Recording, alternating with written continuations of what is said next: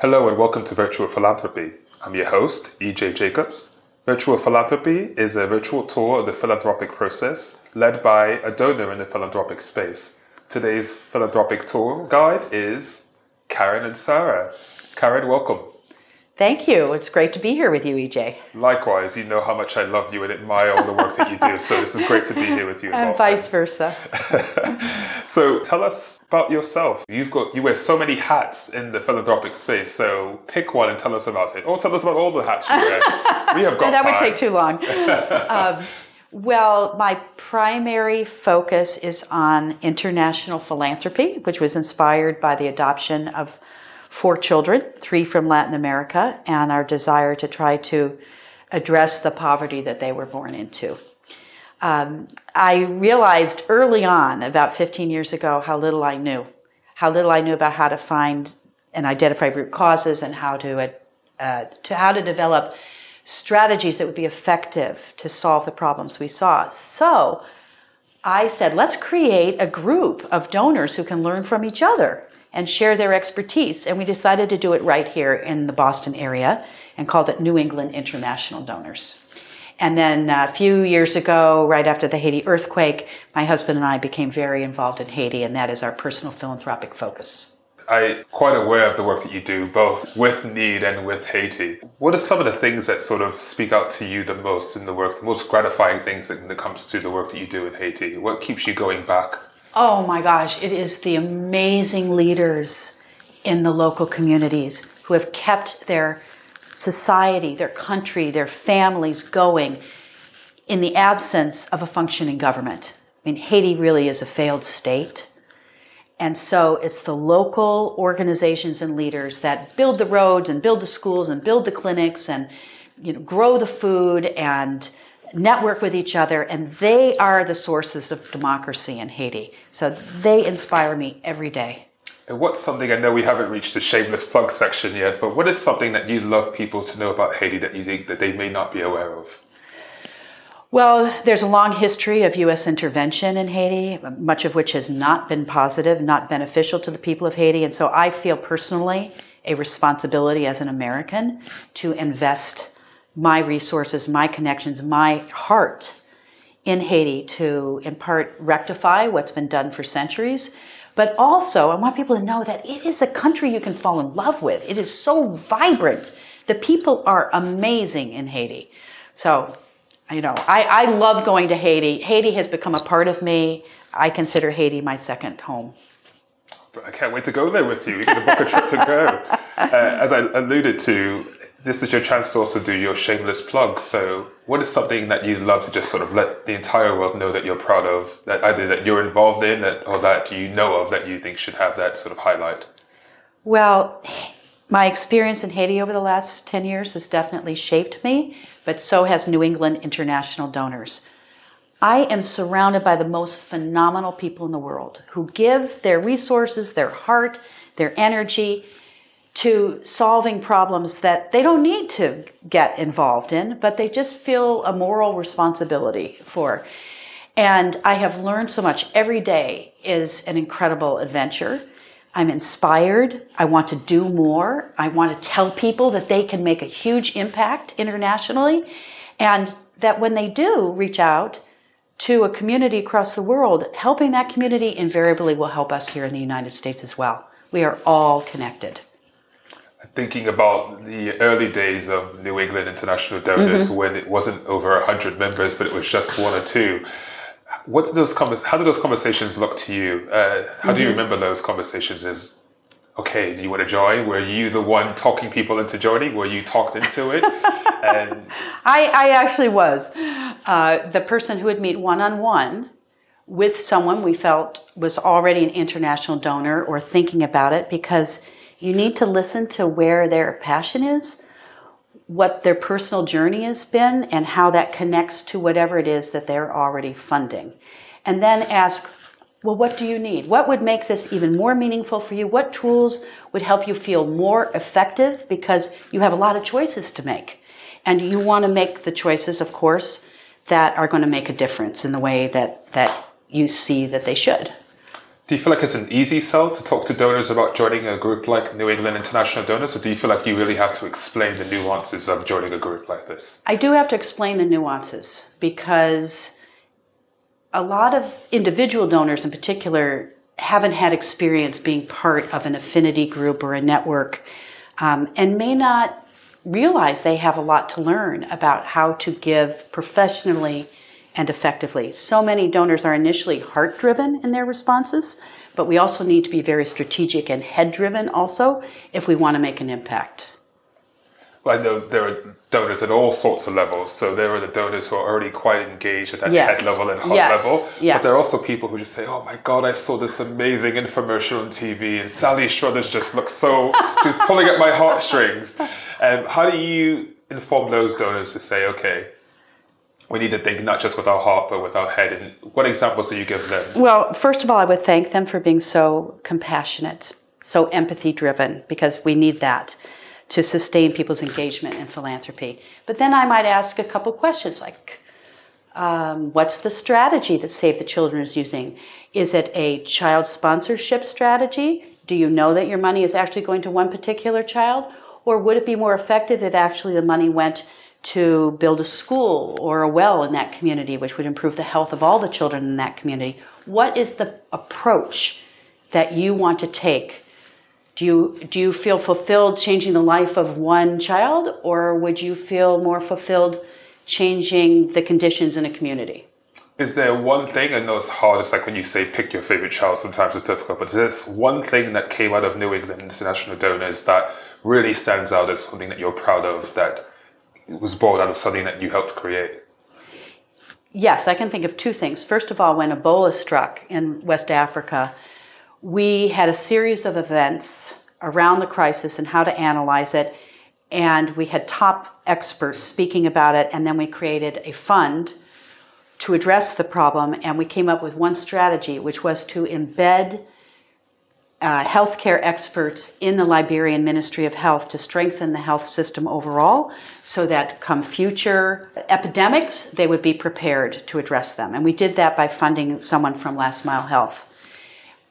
The other thing I'm really proud of is our giving circles that we've started through New England International Donors, which are engaging people with years of experience giving and those who are fresh international donors, and they're learning from each other and then making gifts together. And it always feels better when you're giving with someone else rather than giving by yourself. Absolutely. Since I do know Raj in Last Mile Health, I'd say that is something that's worth being proud of. Yes. So with all that being said, take us on your tour. You can wear whichever hat you'd like to wear, but tell us, how does someone go from hearing about you to possibly being funded by you? And I'm assuming with New England International Donors, that might be a bit tricky. So just walk us through how that works. With need, we can talk about our giving circles again. Our giving circles are formed around a particular topic that we pursue during the course of a year. We get information from expert funders in that sector, from members of our own network who fund in that sector, and we identify certain people to bring in as speakers. Then we identify the aspects of the problem that are really most salient to the people in the room.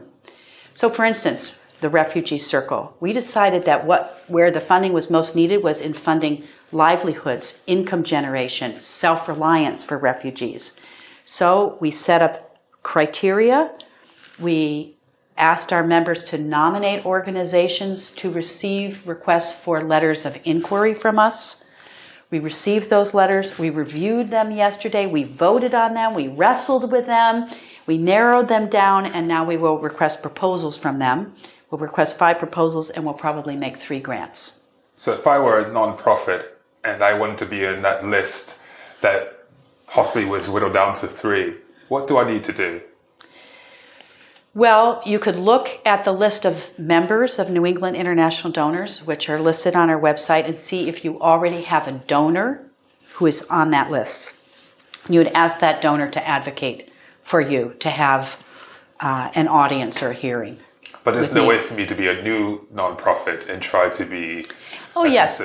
People write our staff and myself all the time and say, I'm coming into town. I would love to meet with you and tell you about our program. or they say, can you set up a meeting with us, with your donors? And we say, well, our programs are 6 months in the pipeline, but we'd be happy to meet with you. We'd be happy to hear about your organization. And then we file that away. And when we end up developing a panel discussion on your sector or topic, we'll often invite you. And can you just describe that process of whittling that down to 3 from the number you had before? Mm-hmm. Is that an easy process? Is there any sort of giving and taking in terms of who gets selected? Well, EJ, you know it's always hard to say no, right? I never say no, that's why. It's just really hard. It's really hard to say that you're not going to support a particular very worthy organization, but you try to figure out what is the actual impact you want to make as a funder, and that drives the decision. Even more sometimes than the particular worthiness of the organization. What do you as a funder want to accomplish? That's so great to hear that, especially to have so much come from a donors group where I think it's more about learning than it is about giving grants. And what's the end result for someone who does actually come and gets funded by something that you're doing? Is it something that gets followed up by the group as a whole, or is it something more that gets funded by just that individual, or the individual donors who are leading that cause or circle? Well, we endeavor to give the grant recipient some airtime, some publicity in the network. In the past, we have featured them at our annual gala. This year, it will be at a fall social event. We'll feature our grantees because we want to amplify the impact of our grant. And because of that visibility and materials that we will print about them, our hope is that other members of the network will be excited about that organization and then give to them as well. Well, have you tried putting them on the cover of People magazine? Everyone reads that. Have you been on the cover of People magazine? I have not been on any covers of anything. I think you have to be a candidate for president at this point. Thinking about all of that, I just want to touch upon a little bit about Haiti. Yes. Because obviously there are nonprofits out there that would love to maybe get in front of you. How does someone find you if they would like to be funded for your Haitian work? Okay. We have a website, ansarafamilyfund.org. It has profiles of all of the grantees we've supported over the last 5 years in Haiti and some local, and you can get a sense of the kinds of organizations we would support. It also has a description of our mission statement, of the strategy we use, so I'd say go to the website first. Secondly, someone can always write a letter of inquiry to us, and I will say, yes, this is in my sector area of interest, which is agriculture and rural livelihoods or education or human rights, or it's not, or global health is another one. Maybe it's not. And, I'll say we're really very narrowly focused because we're a family fund and we don't have billions of dollars. And what are some mistakes that you see quite commonly in terms of people reaching out to you looking for funding or some sort of relationship? Well, or is everybody perfect? No. The basic mistake is not reading our website first. Yeah. Secondly, I think it really helps if you come with an introduction from someone else that is already in my realm, my universe. So someone from need, somebody else, because I place a lot of trust in my fellow grant makers and donors. In fact, that's where I get a lot of my references from. And then, I will make a decision about whether I can meet with them. I honestly get so many requests for meetings because of need that I have to be very, very selective. But occasionally I will meet with someone that I know I'm not going to fund, and I tell them right up front. Yeah.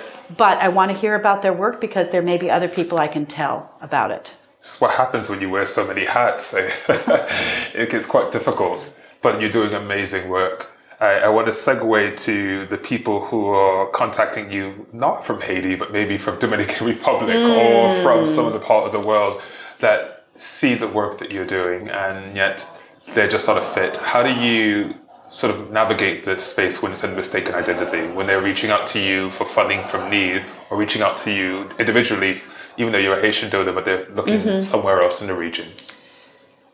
If they're reaching out to me personally regarding our philanthropy and they're not focused in Haiti, I'm just very clear and say, I'm sorry, we only fund in Haiti. I'm sure your work is important and there are many other people who should know about it, but we are not the right ones to approach, and it wouldn't be well worth your time to do so. If they're coming to need, I usually take all the requests. Or I ask a member of our staff or a member of our board to meet with the NGO. There are some times where it's a very busy season and we just can't do them all, but we try to be very receptive. That's pretty good. Not everyone does that, and again, that's why I admire you so much, as you already know. And what are some do's and don'ts that you would have to nonprofits, whether they're reaching out to you as an individual donor or reaching out to you as a member of need? Well, I think it's important for someone who is a fund seeker to realize that you are giving a gift to the donor to engage them in your work. You're giving them an opportunity to change their life and find more meaning in their life. But the only way that you can make that connection between your work and the personal life of the donor is to listen to their story. Even if they're the staff of a foundation, they have a story about why they care about that work. And, more than half of your meeting should be asking the donor about their story. You can always follow up later and make a good case for your work. But don't come in the door with your pitch.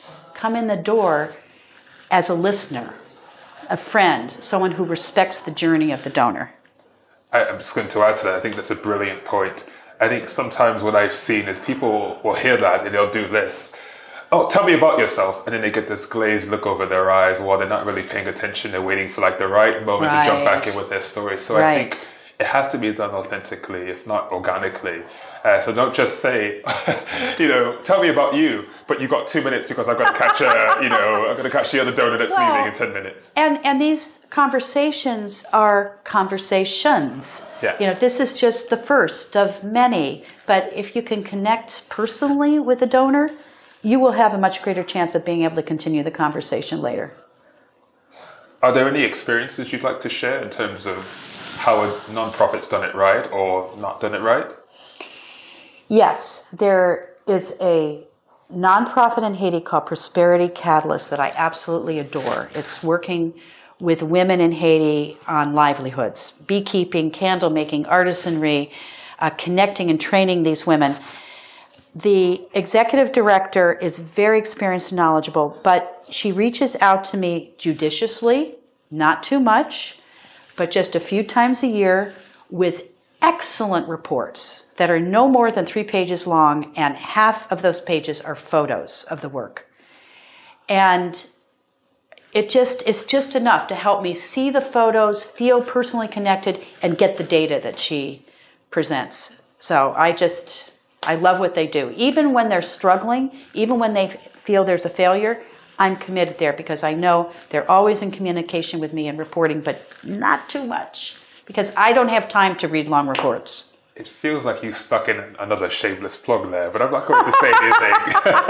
I did ask you for an experience that is a good experience. I'm now going to have you answer a couple of questions, not necessarily from me, but from others who are familiar with your work. Let's see what we have here. The first question. We run a nonprofit in Haiti and find it very difficult to find international donors because of the perception that supporting work in Haiti doesn't yield significant results, which you know is not true. There are donors like you who continue to work in the region, which is greatly needed and appreciated. However, we don't see new donor interest in Haiti, and that caps the opportunities that many organizations like ours have, or could have. How exactly do you as a donor advocate among peers on behalf of Haiti?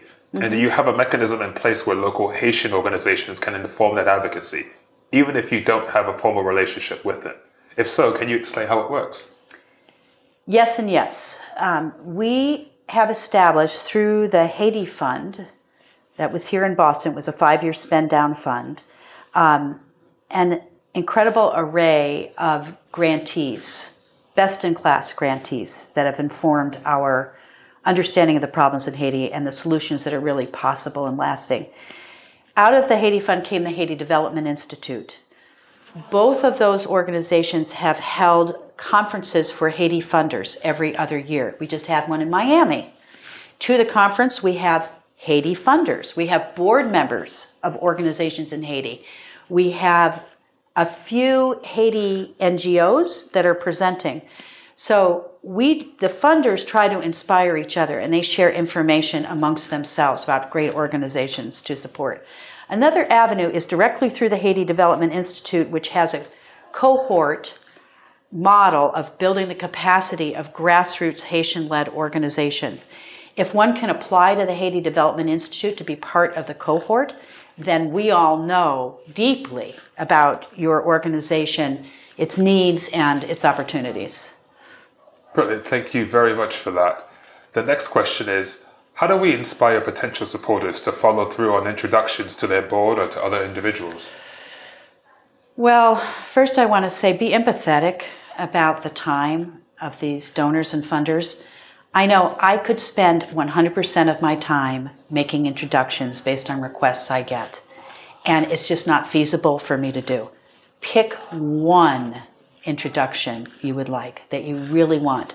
Don't ask for a few, because it's just hard for the donor to get to. But remind the donor. I like to be reminded. If you haven't gotten that email from me in a month, ask me to do it again. Again, more of the reasons why I love you so much.